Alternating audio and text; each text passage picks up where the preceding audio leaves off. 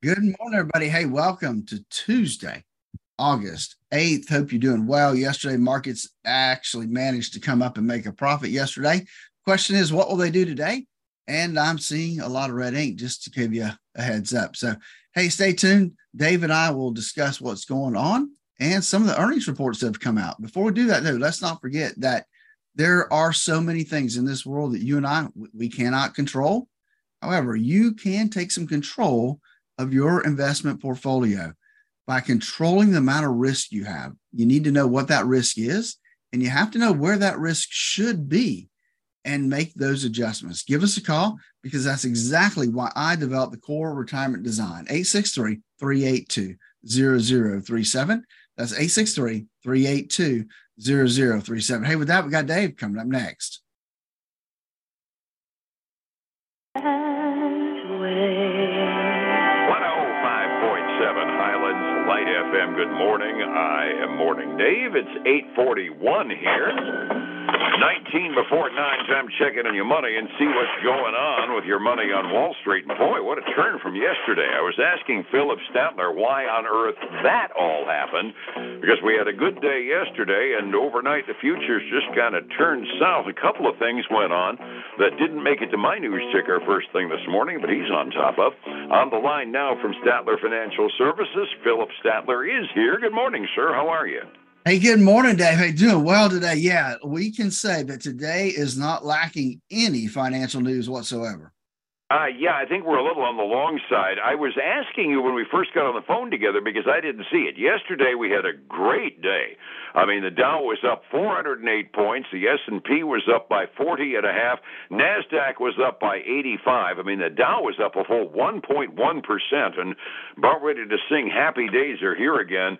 And then two items came out after the close last night, and overnight futures have just fallen like an absolute rock, and some of it has to do with some household names in banking, doesn't it? It really does. Moody's came out and issued some downgrades to our major financial banks. I mean, we're talking about Capital One. We're looking at Citizens Financial, Fifth Third, M&T Bank, Pinnacle Financial. There's like 11 banks that got downgraded.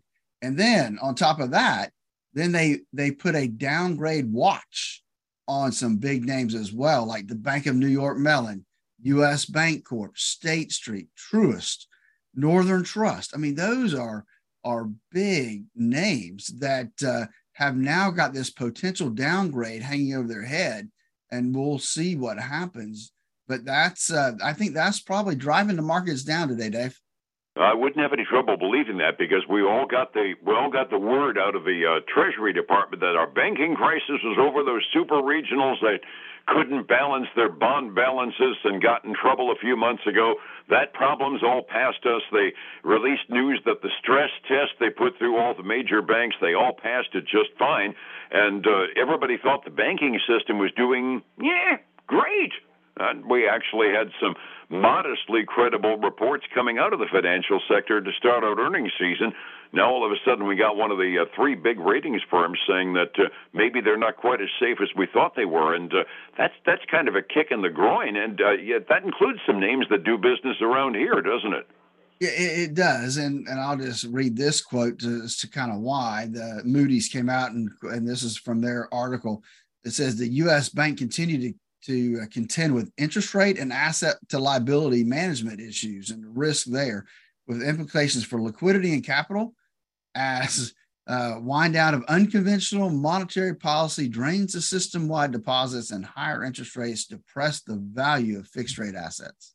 Well, the deposits is something that we have heard about because the big banks did suffer a big deposit drain. We did hear about that at the very least during the quarterly reports, but that kind of provided an OMG. The government data dump this morning showed that our exports were down by about 0.1%, but our nation's imports were down by a full 1% last quarter, and that kind of ties into the other thing that's messing up the international markets right now over in China, isn't it? Yeah, it is. I mean, our numbers are great compared to China, right? I mean, China. Well, we're going the way we want to go, but China's right. not. China's outflow, their exports were down over 20%. this last month, and that's a huge deal for them. Let's face it, their economy is built on exports. Their imports were down as well, up over 20%. But that just goes to show that we and other countries aren't buying as much stuff. Doggone, what a terrible thing, right? Right. I mean, I'm not happy to see a major trading partner falling on a little bit of a rocky patch, but I am happy to see us buying more locally, and that is kind of what our import-export figure does. And evidently, the European community and their other export targets are getting about the same syndrome, aren't they? They could. I'm thinking that's probably the case, and so this may be. I mean, this should be good for inflation, right? Because if they want to sell more, the price has to come down. And so that would help our overall inflation numbers. That's true, and we wouldn't mind seeing that. And heaven knows we got money to spend. I got a report out this morning. One of the big Fed governors was doing the rubber chicken speech circuit yesterday and said that, yeah, we're going to need at least a couple of more interest rate bumps, which did nothing for me. But then I got a report out about what our M2 money supply looks like. Now, those are weird economist green eye shade numbers. M1 is the amount of money you got in your pocket, put into shirt sleeve English. M2 is the money you got in your pocket, plus the money you've got in short-term savings, checkbooks, money markets, and the like, liquid money that you can get a hold of in a hurry. And you and I noticed during the pandemic that our savings rate went through the roof, everything being relative. And according to this report, that hasn't changed much. We were stashing a lot of the money we got out of the government, and our M2 money supply is still way ahead of what the Federal Reserve projected it would be with the expansion of the money supply by plan over years. And that tends toward indicating, again, another invitation for the potential for another spate of inflation, because we've got more money to spend than the economists say is a good idea with a gradually expanding money supply. Put it all together, and there's a few clouds on the economic horizon that we weren't seeing earlier last week. It definitely looks that way, Dave. And so that, I mean, you wrap all those things up, and that's causing the downslide today. Well, we're not happy campers on Wall Street right now. That's for doggone sure. Earnings season continues, and kind of an interesting one because UPS was kind of cruising for a bruising with a labor dispute they narrowly averted with their drivers. They reported. How are they looking? So United Parcel, UPS, they beat on earnings by about 4 cents a share, came in at $2.54. However, they missed. And I think it's a big miss on revenue. They missed by $1 billion. They came in at 22.1. They were supposed to come in at 23.1. That's a substantial miss to me when I start talking about billions of dollars. And so they're trading down about 4% today. About the only place $1 billion miss sounds like a correction sheet balance is on the government. Yeah, and they also lowered their forward guidance as well for the third quarter. So. And part of that's probably, the labor cost is going to go up, but I would think the revenue number, I mean, people are still having to buy stuff. So yeah, plus they have to buy all those air conditioners for their vans now. That's true. Those are other expenses that are going to add up. Then we had one of the educational companies, Chegg, and they're big when it comes to homeschool and just providing curriculum and that kind of stuff. And they beat on revenue. And so that was good news for them. They beat by a penny on, they missed by a penny. Got to look at the right numbers, but they're trading up because they really did big on revenue. So they're trading up today 26%. Whoa. Yeah. They're not a really widely known stock, but still anything that swings that much, you got to sit up and take notice. Yeah. So let's balance out with another loser today. So Beyond Meat, we talked about them a little bit earlier, but they actually reported now, and they lost 83 cents a share, which was a little bit better than expected, but they missed on revenue by about $6 million, which is for that company is a pretty big number. U.S. demand is weakening, and so they're trading down almost 17% this morning. I still kind of put that in the same league with electric cars. A good idea, but one that's a little ahead of its time. You haven't sold me a soybean burger yet, and I'm not really that interested quite yet. Not interested in doing that yet, right? Let's see. Oh, I got to switch pages here. But Novavax reported. And Novavax, remember, was earlier this year was on the thing of cusp of demise, basically. Mm-hmm.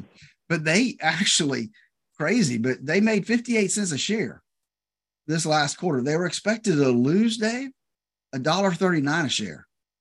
What'd they do? I'm not sure what they've been able to turn around, but they've turned around something, because revenue was expected to be almost 240 million. It came in at 424 million. Not sure, didn't really outline in here what they've been able to really do to kind of bump that up. But whatever they've done has been great strides for sure for a company that we thought was not going to be around much longer. And so they're trading up 9% this morning. It just illustrates in big pharma that one new product, whatever it was they came up with, can really swing a market, can it? Oh, yeah, it definitely can. And I'll leave you with this one. Hims and Hers Health. They're a telehealth stock company. They had better than expected results for the quarter. They only lost 3 cents a share. They were expected to lose 5, and they made about 3 million more in revenue, came in at 208 million. So they were getting a nice bump this morning, up 14.5%. All right. Zooming a doctor, it's getting more popular. Me, I still want to look at Dr. Nicole when I go visit my doctor. Resetting that I'm old school. I can't help it. Setting the table again, it was a big up day yesterday on Wall Street. The world just completely turned overnight on the futures. I'm looking at a lot of red ink on my delayed quotes this morning. What are you looking at, Phillip? There's still a lot of red ink. It has, I must say, has improved a little bit, because the Dow's down almost 7/10 at $239 right now. S&P 500 is down about the same, a little over 0.6%. That's almost $30. The NASDAQ 100 down 0.7, $105. So everything is down about the same rank, except for Russell 2000. It's down almost 1.5%. On the other side, we're seeing silver down another 1.8%, back below $23 again to $22.80. Silver's been really volatile in this range here. And then gold's down 0.5%. Crude oil down 1.8% to $80.43 a barrel right now. That one can keep going down. Exactly. The overseas markets, we talked about China, and that really was reflected in the Asian rim. Japan was up fractionally at the 6 a.m. close this morning. Hong Kong, on the other hand, down almost 2%. The Taiwanese market's down by 0.7%.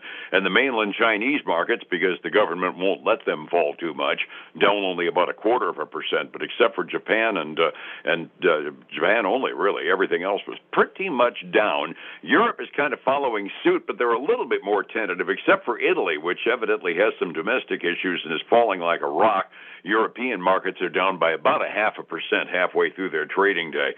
Overnight's probably the best reason why. You got too much risk in your portfolio. You can wake up to a really, really crummy morning if you got too much in your retirement portfolio. How do I find you to get the risk out of mine, Phillip? Yeah, that's exactly why we developed the core retirement design, to help people know how much risk they have versus how much risk they should have in their portfolio. Give us a call, 863-382-0037, to schedule your core retirement design.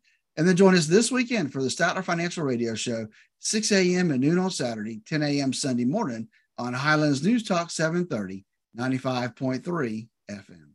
And back here together again one more time tomorrow morning. I'll see you then, sir. I appreciate it. Have a good day. Take care. It's 105.7 Light FM and Statler Financial Services, Phillip Statler. Remember that first paycheck? Hey, folks, again, I want to thank you for joining me today. Hope you'll be back tomorrow, same time, same place. Until then, have a great day. Bye now.